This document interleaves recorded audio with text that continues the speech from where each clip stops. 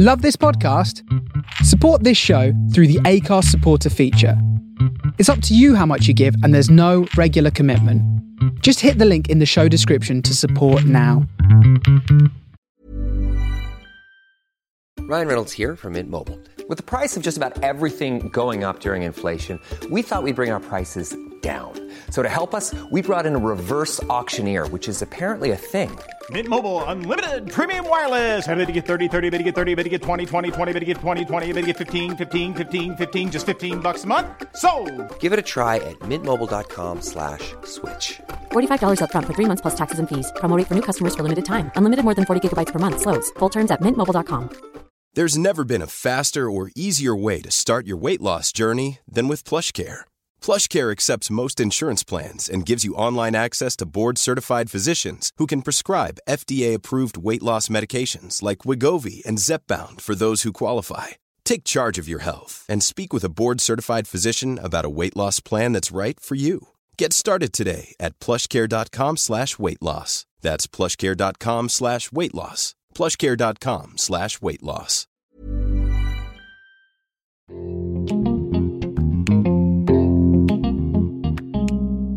Hi everyone and welcome to Racing Lives. My name is Aurélie Donzelot, and in this podcast I use motorsport as an excuse to chat to some of the most inspiring women I know.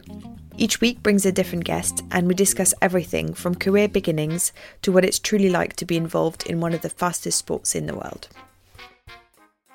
My guest today is an award-winning photographer, having been named Motorsport UK's Young Photographer of the Year in 2019, and is the team photographer for Mahindra Racing in Formula E.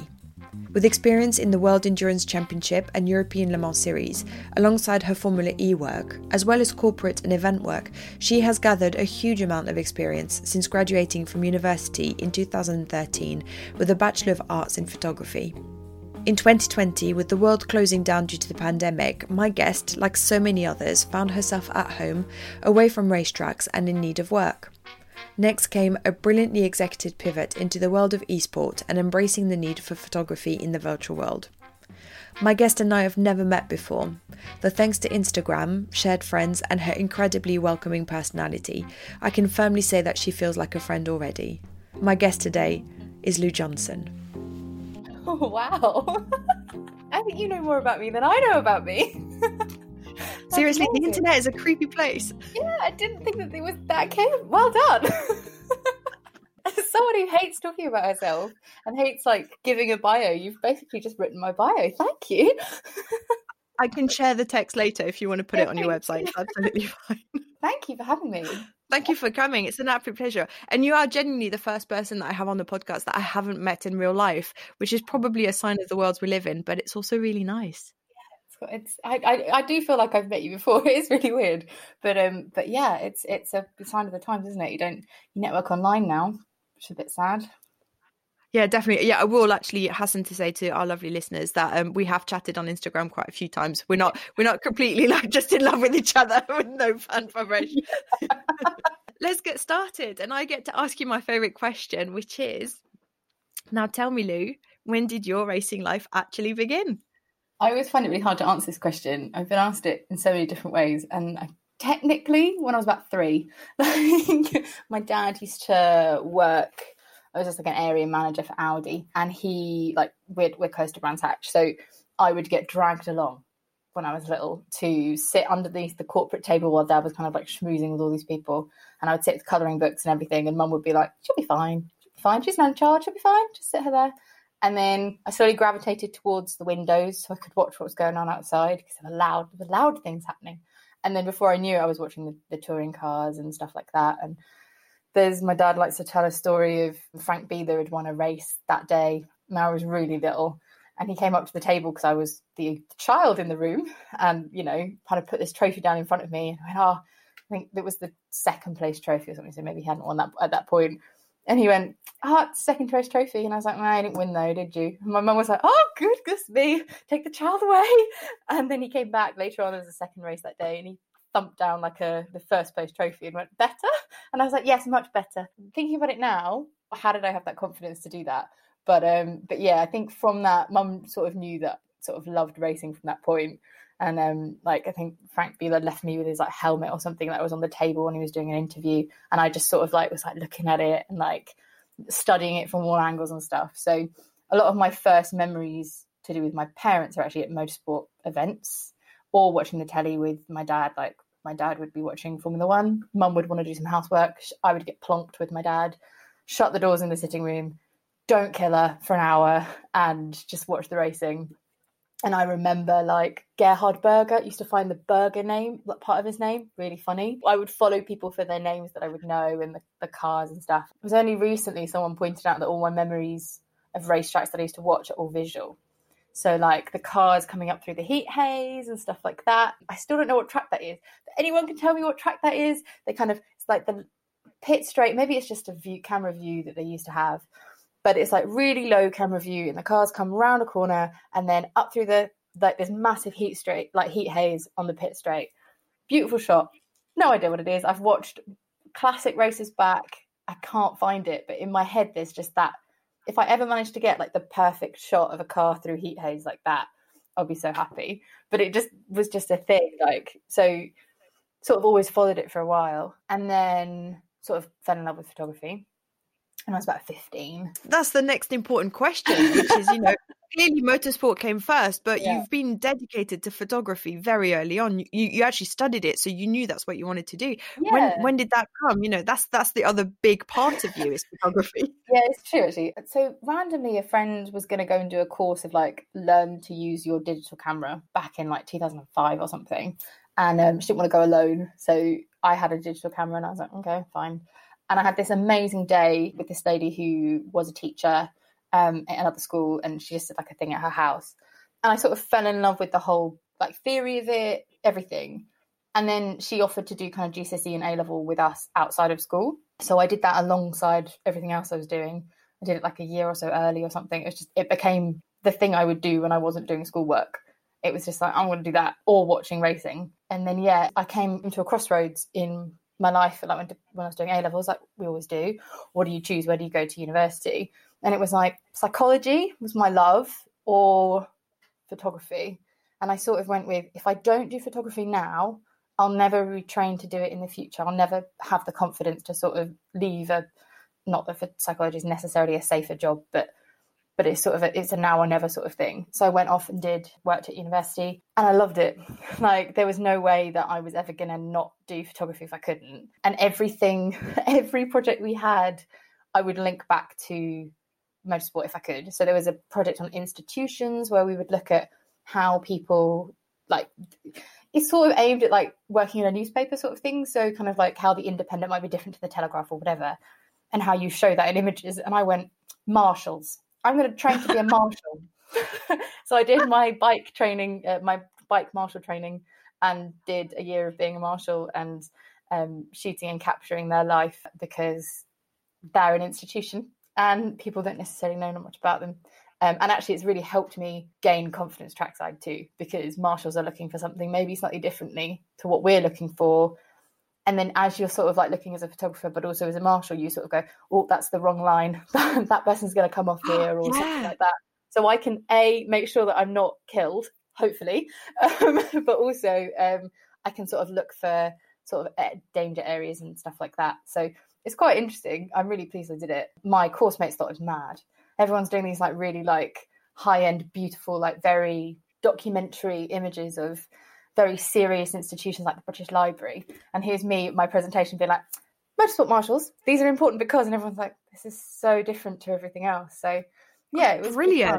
It was really good fun. And then I came out of university and didn't really know where to go or what to do. Like, how do you, like, it's a question I always get sent by people who'd like to be in motorsport. How do you become a motorsport photographer? There's no like university degree, and then like you're taught it at school, aren't you? Like up you go the ladder, and that's sort of how you get into your job and how you progress. And it's not like that in really motorsport. Like some areas it is, but realistically it's not. And you sort of have to be in the right place. And I sort of found myself in that. I was working in a theatre. I was also working in a shop, but I was also constantly like trying to build on like an event portfolio photography wise. So I was doing kind of 3 jobs just to try and, I don't know, I love theatre and I love performance and stuff. So that was really important. That felt like a good step out of university. And as I was doing event stuff and kind of festivals, I was also going to places like Goodwood Festival of Speed and stuff. And I just so happened to be sending lots of emails to various different organisations, people, and Ross at Spacek Media, who just set up Spacek Media at the time, as a photography agency, got my portfolio kind of landed on his desk at the same time that they needed an event photographer within Formula E to help them out with the hospitality stuff. So he was like, this person likes motorsport photography and she shoots quite well from not trackside, kind of fan areas and stuff. And she's a good event photographer. Let's bring her along to, I think it was Paris season 2. So it was 2016. And so I did Paris and I did London that year, doing their event stuff. So kind of all the hospitality, kind of popping champagne corks, kind of all of that. Like Richard Branson was there and it was a lot of fun. It kind of killed me a little bit because you could just sort of see the cars like, just over there, like just the motorsport action just over there. But it felt like a nice moment. And I think that was probably kind of like the defining moment in my career, if you like. And then 8 months later, they had a kind of opening at their trackside team. They were like, come and work with us trackside. And I came in and I worked from there. And if that was season 3, and we're now just about to start season 7. So I've not left Formula E since. It's mad. I just sort of clinged on. I was like, this is great. I love this. I started in Monaco, which I know the Formula E track is a bit smaller than the Formula 1 track, but it felt mad. All of those kind of like visual images that I had from when I was a little girl, kind of cars coming around like swimming pool in the complex and stuff like that. And I was kind of stood there waiting for FP1 going, oh my goodness, like this is my opportunity to get some cool shots. And how do I do that? And how am I here? What's going on? And it sort of went from there, really. It's been a bit of a whirlwind ever since. Was that a proper pinch yourself moment? Did you manage to take a second and recognize that was special? Yeah, so a Formula E day is super crazy because everything happens in one day. But I had a moment as I went onto the grid where I just kind of stood and just looked at all the cars. I think it was possibly like proper bit of imposter syndrome just kind of hitting me like a wall as I kind of walked over the start finish line and saw the whole grid, and I was like, oh, I'm in Monaco. And then I immediately went, oh, the grid's in shade. Oh, it's really nice. It was a nice moment to just be like, oh wow, like this feels like a big moment for me. Yeah. But I love it. It was a lot of fun that day. I look back at some of my images and I'm like, what was I doing? But equally, I mean, I think you always do when you look back at your previous work, whatever you're doing. But yeah, it's been good fun. What a moment. I'm glad the split second after you felt like you didn't belong there was right back to work and you were analysing the light. Good. I'm very happy about that. I don't think I've ever seen it in the light, actually, even in Formula 1, because of the buildings that we build. It's always in the shade, which makes it quite closed in and there's so many people traditionally that it's actually the craziest environment. And I know Formula E is slightly different, but I still wager that it's still a very small environment, quite enclosed with a lot of people on it. Yeah, all of the VIPs, everyone trying to get round somewhere, like, yeah, lots of photographers and stuff. Like, you get to a point where you're like, maybe I don't need to go to the back of the grid. Maybe I can't get there. Also, at that point, a general crowd shot feels like a really good option. I always like to ask this one because it's quite a philosophical question. Do you feel, and obviously it's about motorsport, but I feel like perhaps you might need to answer about photography as well. Do you feel like you chose it, or do you feel like it came and firmly knocked on your door and you just had to answer?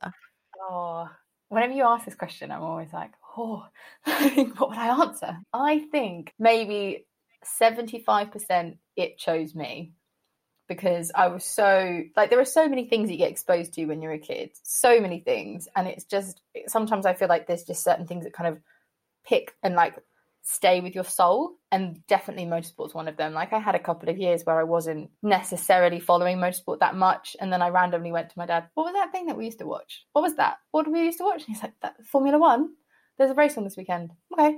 And then I never stopped watching it. That was it. So I think a lot of it was that. And then I think there is a part of it where you have to work really hard to get to where you go and stuff. And if you sort of come in with the entitlement of, well, I'm going to work in this, or I'm going to do this, and you don't put any work in, then it sort of, it can choose you as much as it likes, but you've got to make yourself different to other people. So yeah, I think a lot of it was kind of luck and it choosing me, but I think there's a little tiny part of me that had to work quite hard to get there. I don't think tiny part. From everything that you've said so far, you've been incredibly thorough actually in making sure that you had the best chance possible of getting there. So from the outside, it seems like maybe it chose you, but you chose it right back, and then you worked your socks off. I found a sketchbook that I made just off the cuff. I think must have been like in my teens before uni. I just made a really nice little moleskin sketchbook of all these tear outs from F1 racing and autosport and stuff with like names of photographers. So, like I was doing some sort of like thing, being like, oh, I love this photographer. You know, the way that they use light and all this kind of stuff. I was properly studying it. I looked at it the other day and I was like, I don't really remember doing this, but I also like, wow, like I could have put this in for my like degree or something. It's a really comprehensive little sketchbook, and there are some photographers that are in Formula E now, and I hadn't realised that I'd like written all about their work and stuff. Like I knew their name when they introduced themselves to me, but now I feel like I might like turn up with my book being like, look, I've been your fan for years. Freak them out or something. Oh no, it's lovely. But gosh, yeah, the amount of preparation you must have done over the years then. I feel like even if you didn't realise that you're exactly where you should be. And also how incredibly brave and clever to realise at the age that you were at the time that you had to choose photography because that was your moment then, and you already knew that if you didn't do it straight away, then you'd never go back to it. That's, I mean, no wonder you were into psychology. That's some big, heavy understanding of how things work.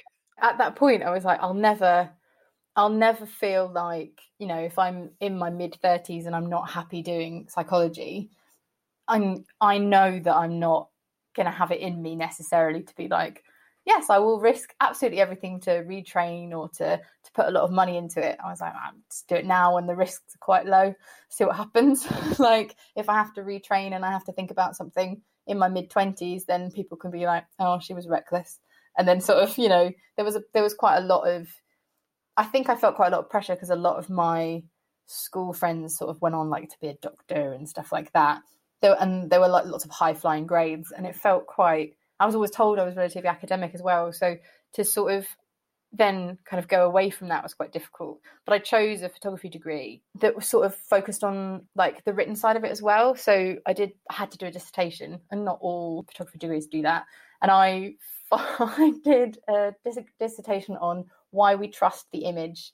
So it also went on to like why you trust what you see, and actually how that's not true, and how you can kind of like force people to think certain things through kind of styling and stuff.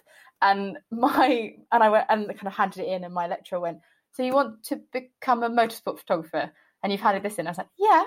And they're like, okay. Like, it's quite nice. They've all kind of come back to me recently when they've seen that I've been like, if I've been like on the BBC or something, they've all come back to me and been like, oh, we knew you'd do it because you're crazy enough to try. I'll take that. I don't want to be normal. That's amazing. And also how incredibly relevant now with everything that's going on, let's say in America, especially this week that we're recording, about the power of an image and how skewed it is. Yeah, right. I feel like I should get it out. I mean, it's definitely relevant. I'd love to read it. You mentioned the BBC, and actually I wanted to congratulate you. A year later, you are an award-winning photographer. You were Motorsport UK Young Photographer of the Year in 2019. I think you got the award at the end of that year in probably one of the last events that we actually attended to with that award. And you got incredible coverage out of it. You mentioned the BBC, you were on there. There's so many other articles that were written. That was amazing. It was really, really bizarre. So the competition has been going on for years and years. Like since I started, there was sort of always kind of this competition that was rolling of just the Young Motorsport Photographer of the Year. And back then it was MSA, now it's Motorsport UK. And people that I really look up to, lots of proper like foundation members of like artistic motorsport photography have won that award. And I was always looking at it kind of, oh, it'd be really cool to do that, like to be able to enter that, to feel like I could enter some of my work into that. Never really thought I could win it. And then as I was started to get into motorsport, I thought, there's no female names on here. Everyone who sort of works in motorsport is a little bit competitive, quite competitive. So I was a bit like, oh, I sort of want to be the first woman to win that. That would be quite cool. And then I sort of forgot about it. And then I'd had like quite a crazy year of just everything in 2019. And just, it felt like the first year of like, I'm doing this professionally. And it was the first time I properly kind of, I was running a theatre, and then I sort of went, no, I can't travel around the world and run a theatre. Like, it's not fair on me or the theatre. It was like the first year I properly went, right, no backup career, no backup, I'm going to do it. So I sort of got forced into it. There was a lot of people in my life who were like, you should do it. The moment I went, oh, I don't know whether I should do this or not, they just pushed me, which was really nice. So like Ross at Spacesuit pushed me. Bex, my PR at Mahindra, was having none of any anxiety I had, nothing. Just like, why haven't you entered it yet? Have you entered it? Like, which is great. I definitely, as much as I love my job, I can get massive imposter syndrome because I just don't quite understand why I'm doing, like, how this has happened. So sometimes I do need a push. I need like someone to be like, do it. So I sort of entered it like midnight, the time that it entered, like closed, and I was thinking, it's fine, I've done it, that's fine, I'll enter properly next year. And then they called me and I just sort of couldn't believe it. Like, it was all really mad, and that they were kind of very excited that I'd entered some of the work that I had, and they wanted to sort of talk about it. And yeah, it became, I don't quite know how it happened, but there was quite a lot of press and stuff around it. The BBC picked it up and stuff, and yeah, it was absolutely mad. And I kept thinking, should redo my website. Still haven't done it. Clearly, it's not stopping you from getting work, so don't worry about it. It was very overwhelming and mad, but yeah, it's been really lovely. Well, congratulations. I think this. And so you were the first female to win it. Yeah, I was in the end. Job done. Yeah. Here's to many, many more females coming through the ranks and winning after you. Yeah, definitely. What would you say is the biggest misconception about your job? That it's easy. The thing that I get from everyone is, oh, your job sounds so amazing. Can I come and carry your bags? Like carrying my bags is the hardest bit of my job. Like, I could make it really easy if I carry your bags. Like, yes, it is, but the days are long. the traveling, like somewhere, like when you travel to somewhere like Santiago or something, and then the next day you're working, there's no time for jet lag. There's no time for that. There's a lot of misconceptions that it might be very luxurious and everything. And yes, I've done shots on a yacht in Monaco, but no one told me, because I hadn't never really been on a yacht before, that you couldn't wear shoes on a yacht. So I had to take off my shoes and was wearing very holy, horrible socks at the time, shooting this thing for Richard Branson, going, oh, okay. It's not quite as luxurious as everyone thinks. So yeah, I think the hard days, like self-care when you're working, is quite difficult. So I always bring rehydration tablets with me now. So I once got, I think it was the first year, I was fully working in motorsport at Punta del Este in Uruguay. It was really hot and the track is right on a beach, and I got sunstroke. And you can't stop working. You just have to keep going. And a racing driver sat me down, Felix Rosenquist, who's just the best. He sat me down and went, you need to look after yourself. You need rehydration tablets. You need to make sure that you're looking after yourself, because you're out there as much as we are. You know, drivers get to walk around with an umbrella or someone holding an umbrella for them. But photographers, PRs, like, we're out there looking after them or taking photos of them or whatever. And we need to make sure we look after ourselves. So that was quite like a moment for me, being like, when you're feeling ill and you don't want to work and you can't, that's quite difficult. So yeah, I've taken a lot on from that. So now I'm kind of quite sensible, and I always make sure that I've got like rehydration tablets, and I'm hydrating days before and all of this stuff, because then I can actually do my job. Like, I don't get too exhausted and my brain doesn't go to mush. Like, the first year was a very difficult sort of, you stand at a corner and be like, be creative. Why am I not being creative? And actually it's quite difficult if you're really knackered, or if you're dehydrated, or if you're worrying about something else. It's actually quite difficult to just turn on that creative brain, like, especially when there's a bit of pressure there. So that's probably the hardest thing. So yes, people can come and carry my bags, but A, I probably can't pay you, and B, could you also make sure that I drink and look after me as well? And they'll have to carry your bags for up to 14 hours a day, and there's a lot of hours involved. My biggest lesson, which actually I learned not that long ago, I'm actually ashamed to say that it took me that long to learn it, is I have to have a lot of sleep. I can't do what I do on 3 hours, 4 hours a night. I used to, but I'm very old now, so I can't. And so I've had to kindly decline social invitations back when those were a thing. you touched about being competitive, and we both know, and I think everyone listening now who's a regular knows that motorsport is competitive no matter what aspect. I'm pretty certain you can be I can't even think of the most random job. Anyway, everyone's got a bit of competitive streak into themselves for sure. How do you experience competition in what you're doing, and how do you use it positively?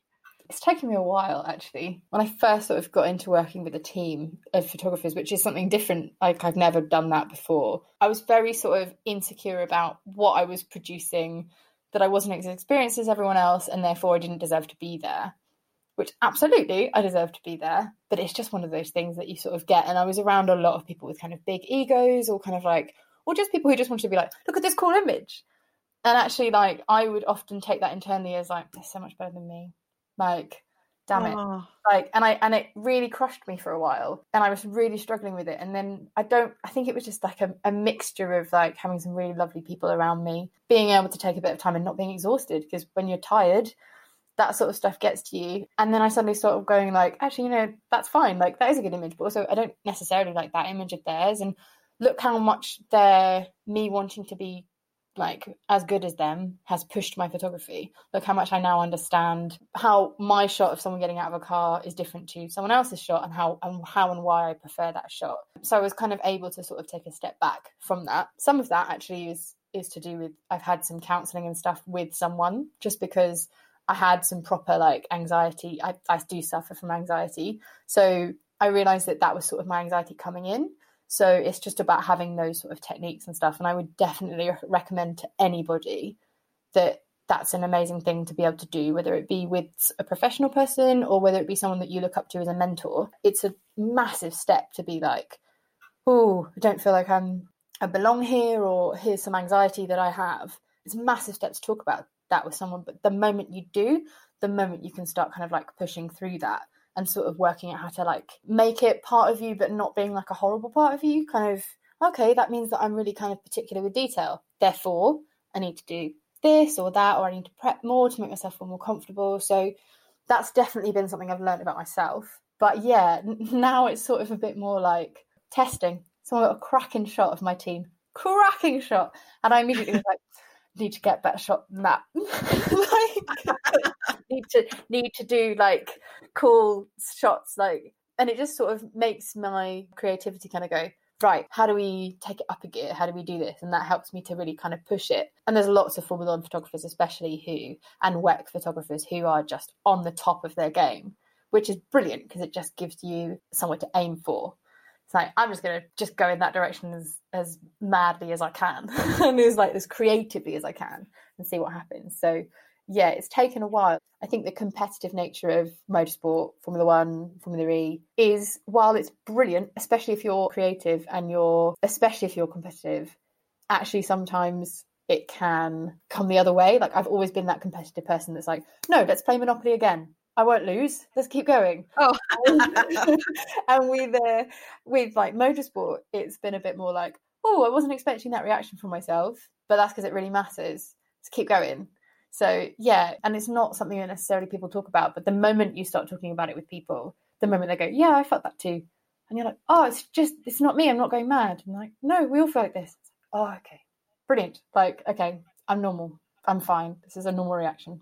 I find it fascinating. And one of the things that actually you mentioned, and again, I'm very visually driven, so memories and inspiration is all comes in the form of images. So the first image that popped into my head when you were describing photographers being at the top of their game, in different motorsport arenas, and actually, as you're mentioning arenas, I'm thinking of people straight away. But the thing that made it stand out for me is when I see a photo and I know that's inherently this person's photo.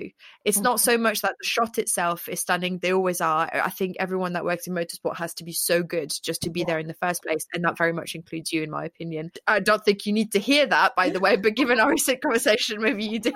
But it's when I can see that photographer's personality and style through that shot, and I recognize it as theirs. And then obviously I look it up and I'm right. That's what makes me love their photography, always. Yeah, and that's what lots of people, had quite a few people since my name's been a bit bigger in motorsport photography, kind of send me emails and stuff, and I absolutely love that. I love when people feel like they can communicate with me, because I was doing similar things. And I had some great photographers reply to me when I was about 17 or whatever. And I also had some photographers not reply to me. And I remember that kind of hurt, being a bit like, oh, they didn't really kind of, and like, they can't do anything, you know, I can't say to someone, this is how much you need to charge, this is how much, whatever, like it's all independent. But just having someone to sort of say, come back to me with a portfolio. And the thing that I keep saying to people is find your style, find what you love. And that could be, you want to learn how to pan as quickly or as slow as possible to get those amazing shots. Like, that's great. And if you want that to be your style, or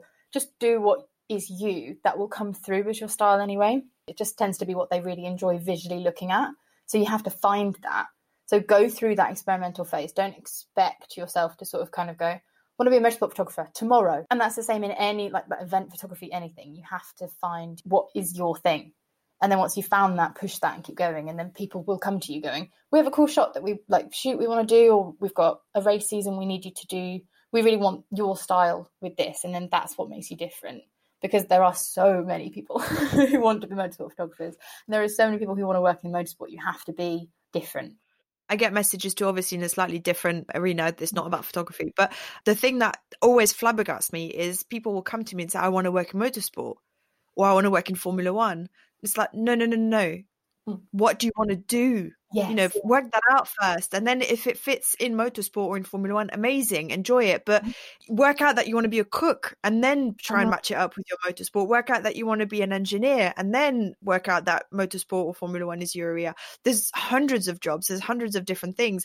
That comes first. And then the industry that you enter, you know, I'm a comms person. I'm a social media person. I could work in beauty, which I adore. You know, I could work in makeup. I would absolutely love it. It happens that, you know, my place is motorsport. And then when you talk about photography, I mean, I'm just an amateur photographer, but it is one of my hobbies. I absolutely I've seen your adore stuff it. on Instagram. It's gorgeous. That's a straight lie, but I love it. Thank you very much. I love it. I love it because of where you are in the garage and stuff. You get some great like behind the scenes stuff, which is like the sort of thing that I absolutely adore, is to be able to show that personality of the team. And it's what I really love about working with Mahindra is that we kind of go, how are we going to show the personality of the team? Like, everyone knows me, from the mechanics to the engineers to the drivers. Like, there's this massive thing of, oh, just bring Lou in. Like, Lou, come take this picture of this or whatever. Like, they don't suddenly go, oh, why is there a photographer here?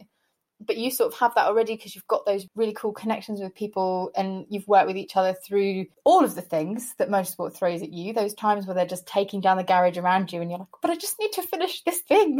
Like, and it's just all of a sudden not there anymore. Like, you deal with all of that stuff. You don't have to work as hard to get that side of them down, which is just brilliant. And it happens. You can't just turn up to someone, especially when you're taking their picture. You can't just turn up and be like, I'm going to get this great shot of you. Like, it does take time. It needs a conversation at least. You need to be really good at being able to kind of feel people need to be relaxed around you. Same as if you're interviewing someone or anything. You don't get anything from someone if they're nervous or that they're stressed. Like, it's not the same. No. Their guards up, and more that, yeah, you're not going to get a good shot. But that's one of the things that made me laugh, is the thing that I'm finding for me, which obviously is great for me because of where I am. That's the photography I love, is the behind the scenes and showing the people and catching my friends, because that's who they are, unaware, and getting that very intimate shot. So lucky me, you know, I'm not that fussed about taking photos of the cars on track because that's not something I'd be able to do anyway. But yeah, it's that having my little camera with me and knowing that I can sneak in and just get a moment that no one else is going to see. That it so happens that's what I love to do. So if I ever did pivot and become a photographer, I think you can expect lots of people photos from me and not so many cars. Amazing. I get moments sometimes when I'm editing and I'm like, I'll be kind of going through stuff from the weekend and I'll be looking at things and I'm like, that's not sitting right. What's wrong? And I realized that if my ratio between track action and like people shots is wrong, it can throw me completely. And it was throwing me for a while. And I was thinking, like, I'm not happy.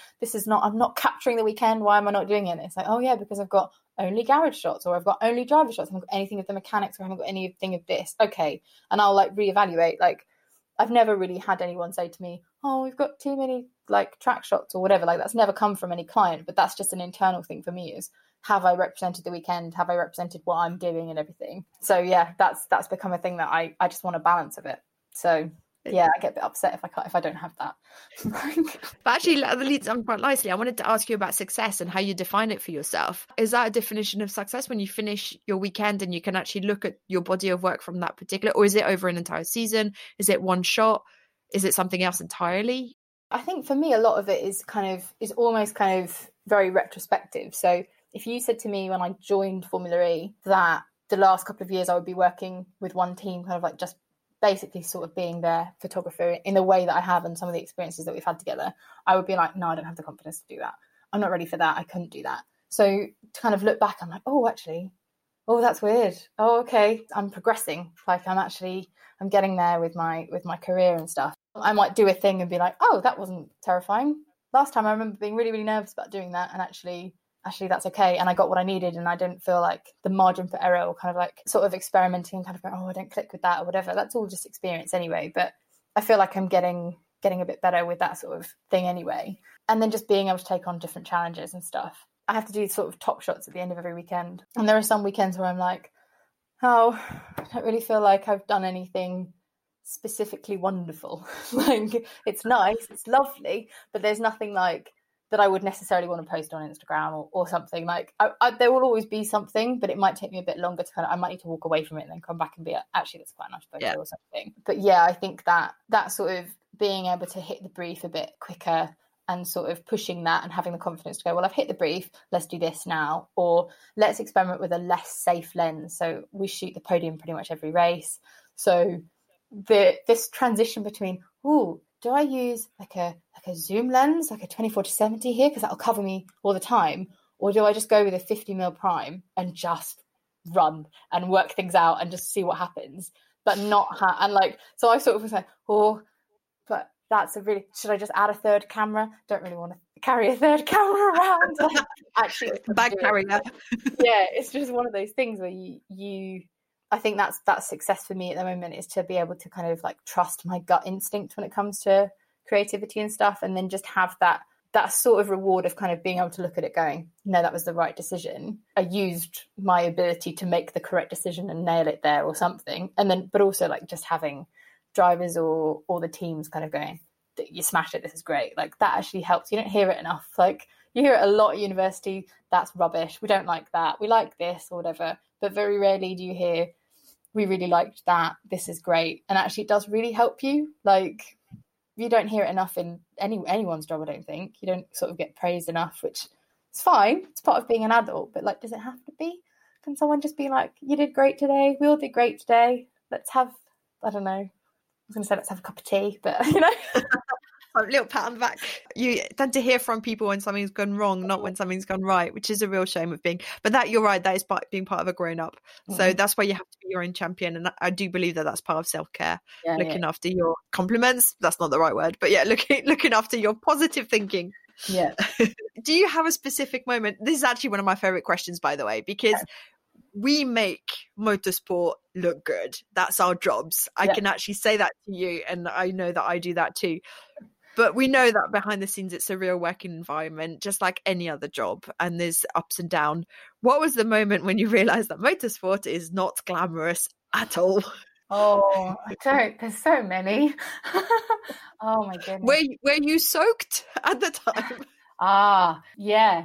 So I wasn't maybe quite the moment. I think it was like lots of little moments, like being in the media centre in Formula E. Like, we've moved away from them now, but they used to be kind of tents and stuff, which is fine. They would have air conditioning and things.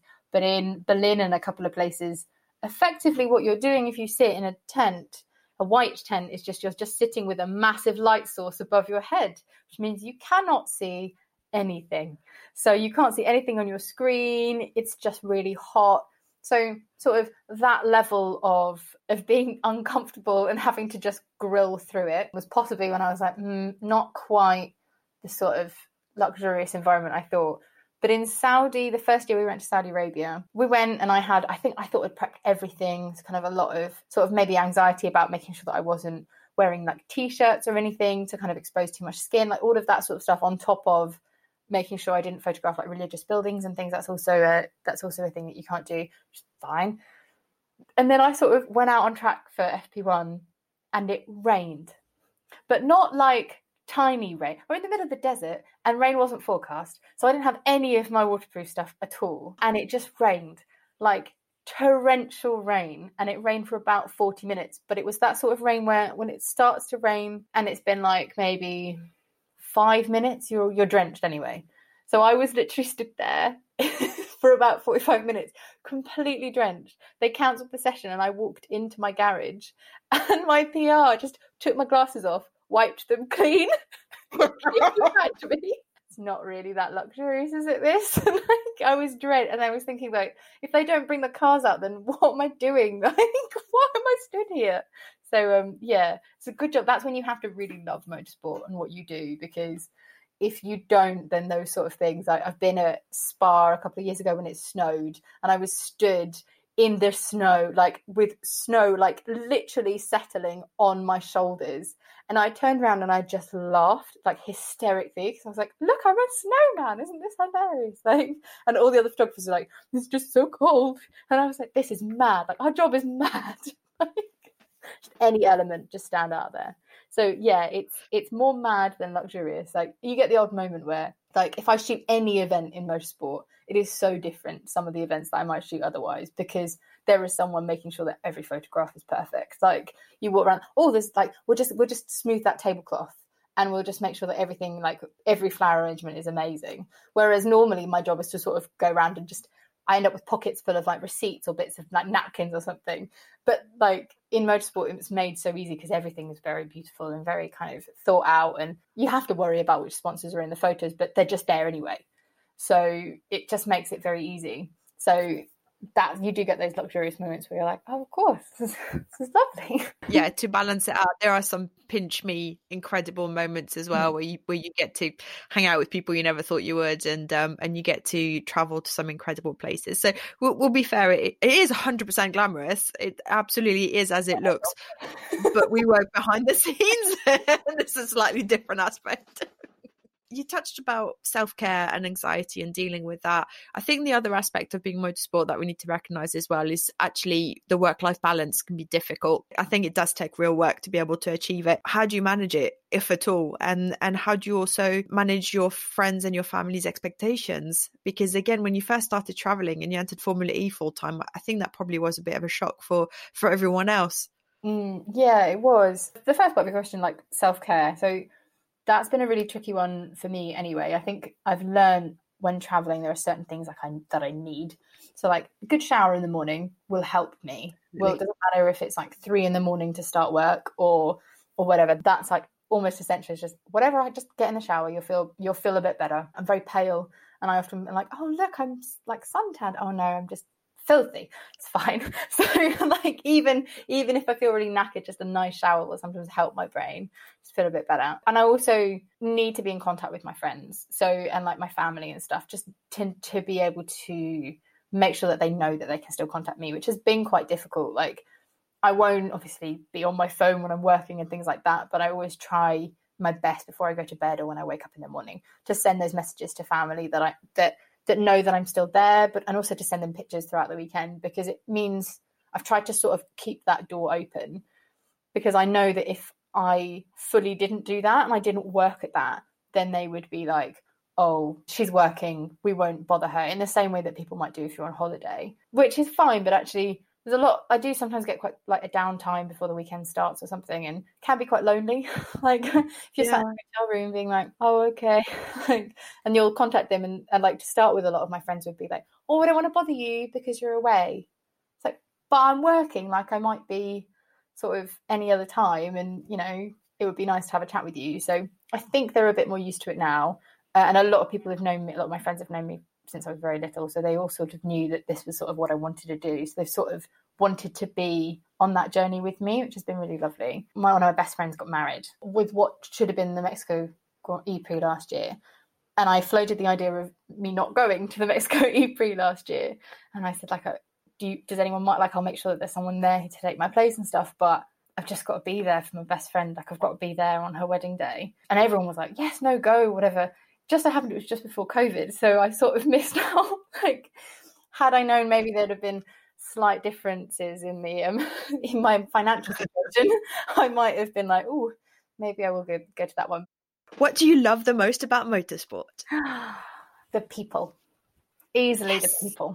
The people are, whatever paddock you're in, the moment I'm finding it a lot kind of as I'm kind of getting to know different people in different paddocks. You hear kind of Formula One family, Formula E family, but actually it's like a massive motorsport family. It's not really one family, like little families, it's just everyone.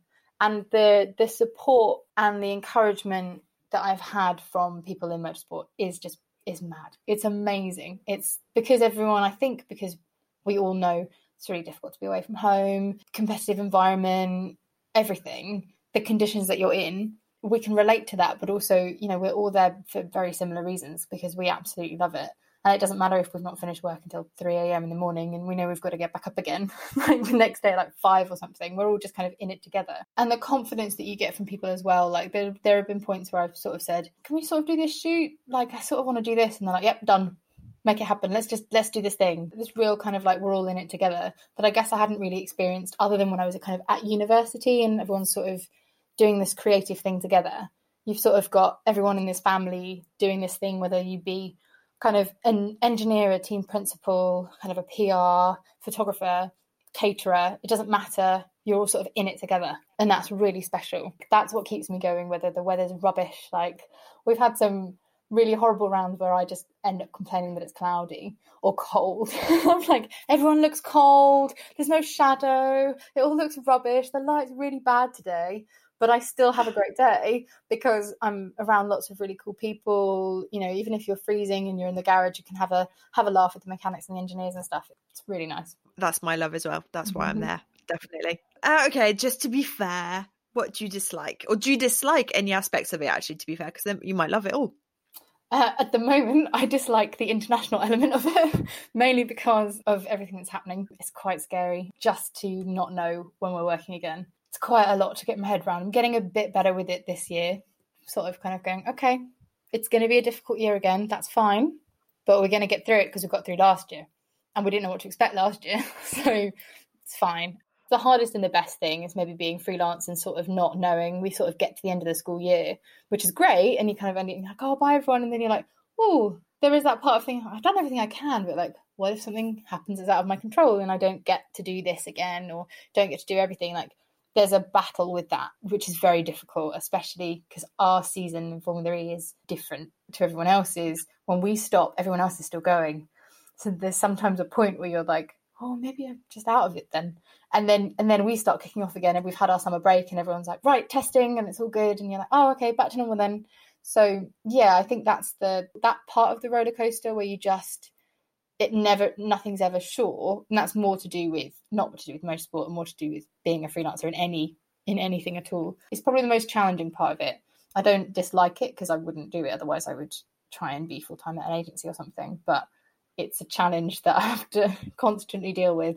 You can argue it's also what's keeping you very good because you can't get comfortable with what you're doing. You can't rest on your laurels. You're constantly thinking, I want to be good enough to come back again.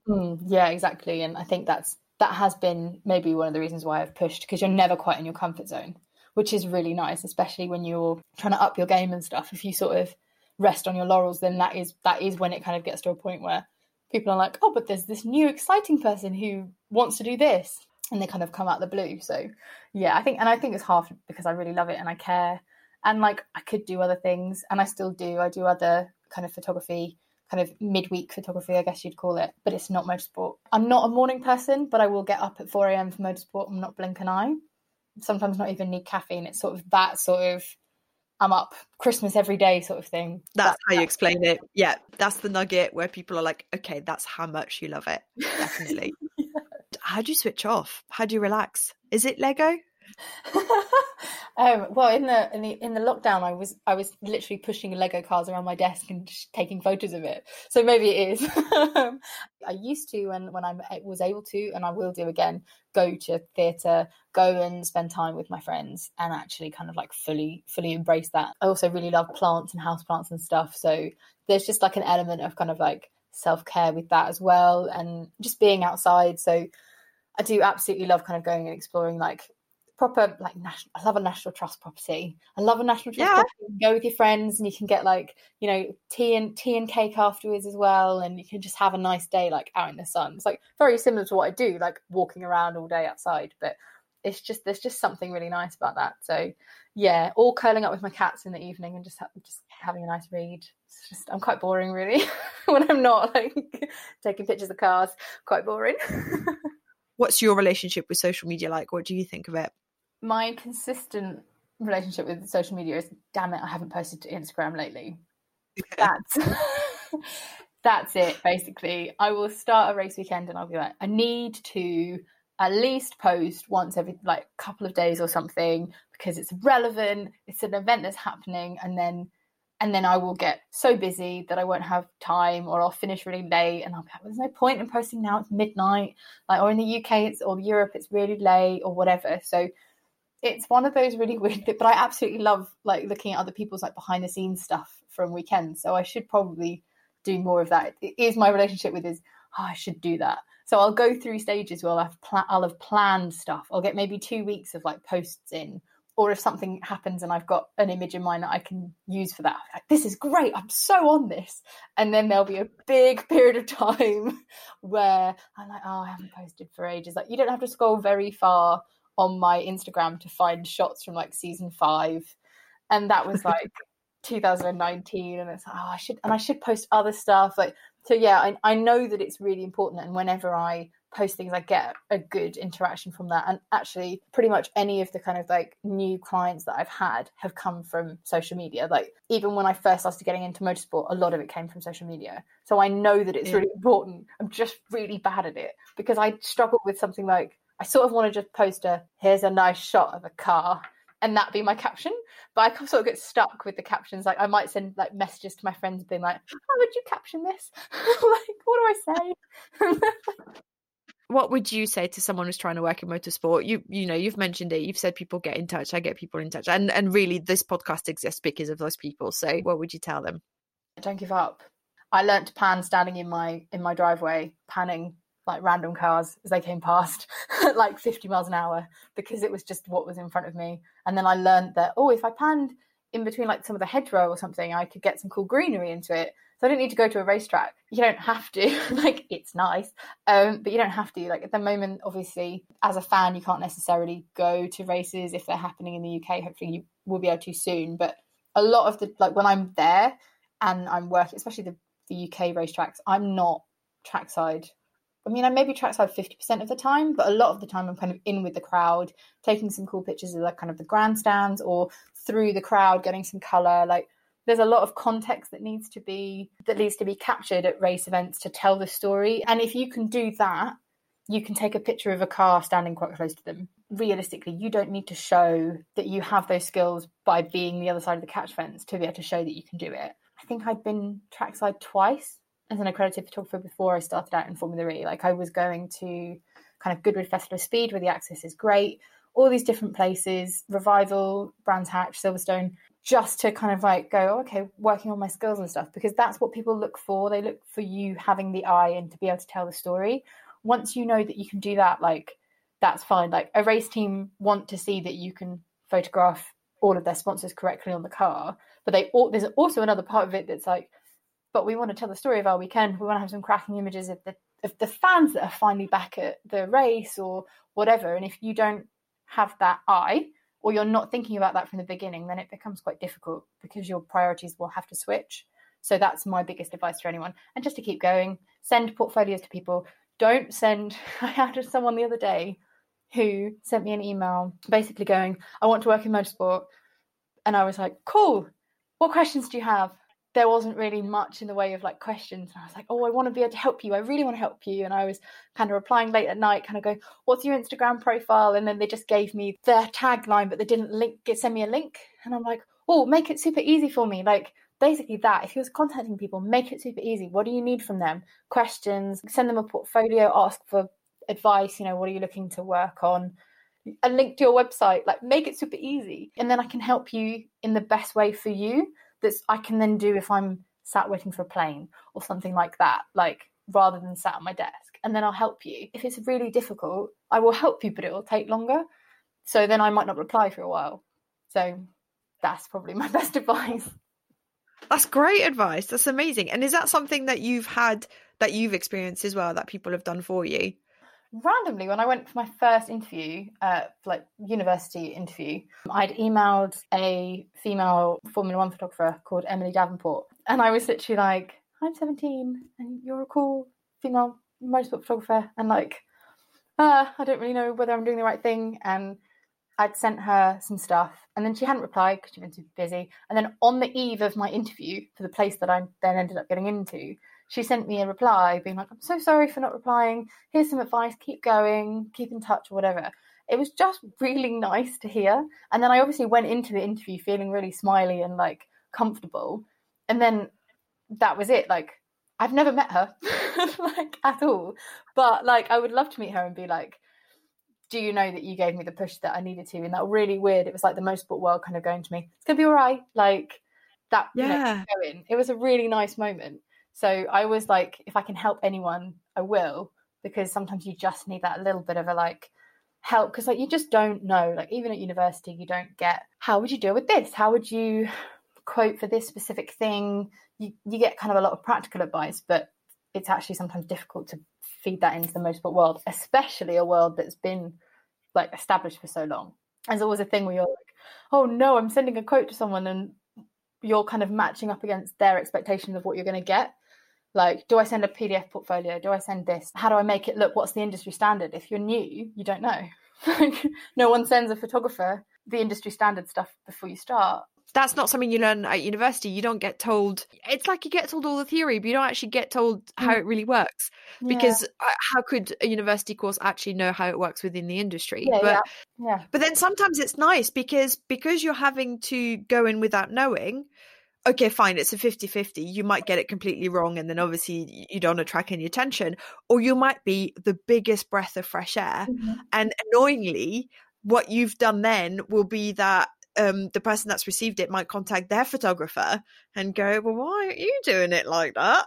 That's the dream. That's the competition right there. I can't believe it, but I've got my last question. Okay.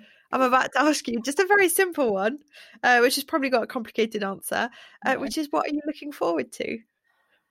Just taking pictures. I'm really looking forward to starting another season, hopefully, when that happens with Formula E. But I've got some conversations with other series, other people that are really interesting and I'm really excited about. And I can't say anything. But if they happen, I'll be really, really happy. It's one of those things where I just don't want to talk about it. But like I'm having to put the brakes on my creative brain a bit with it, because if I don't, then I'll run with it before I've got given kind of the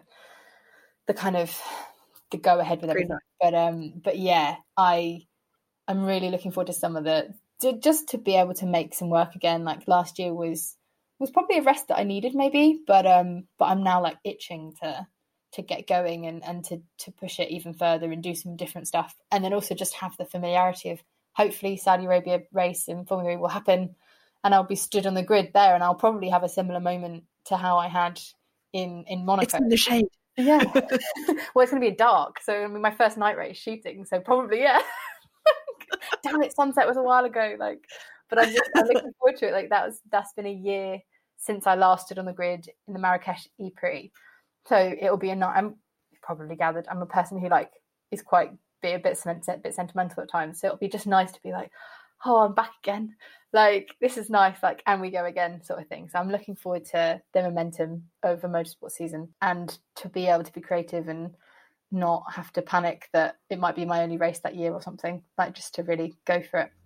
Thank you so much, Lou. Thank you for taking the time to talk to me. It's been absolutely brilliant. I loved it. I've loved every second. Thank you so much. If you enjoyed today's episode, please subscribe via your favourite podcast platform. Leave a review if you can, tell your friends, post about it on social media. It all means so much, and it really helps new people find our little podcast. I read every message and every mention, as you know, and it means a huge deal. You can also get in touch directly if you'd like via my Instagram account, which is Pandea, Pandea. And there's now a link in the show notes via which you can support the podcast directly should you wish to. It takes an awful lot of coffee to make this show, as you can imagine. Thank you very much for listening, and speak to you next week.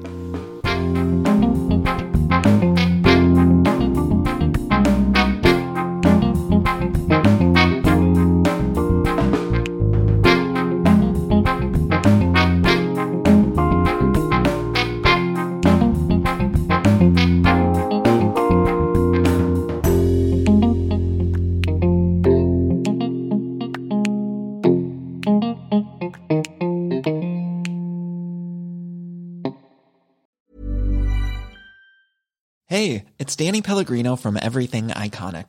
Ready to upgrade your style game without blowing your budget? Check out Quince. They've got all the good stuff, shirts and polos, activewear, and fine leather goods, all at 50 to 80% less than other high-end brands. And the best part? They're all about safe, ethical, and responsible manufacturing. Get that luxury vibe without the luxury price tag. Hit up quince.com/upgrade for free shipping and 365-day returns on your next order. That's quince.com/upgrade.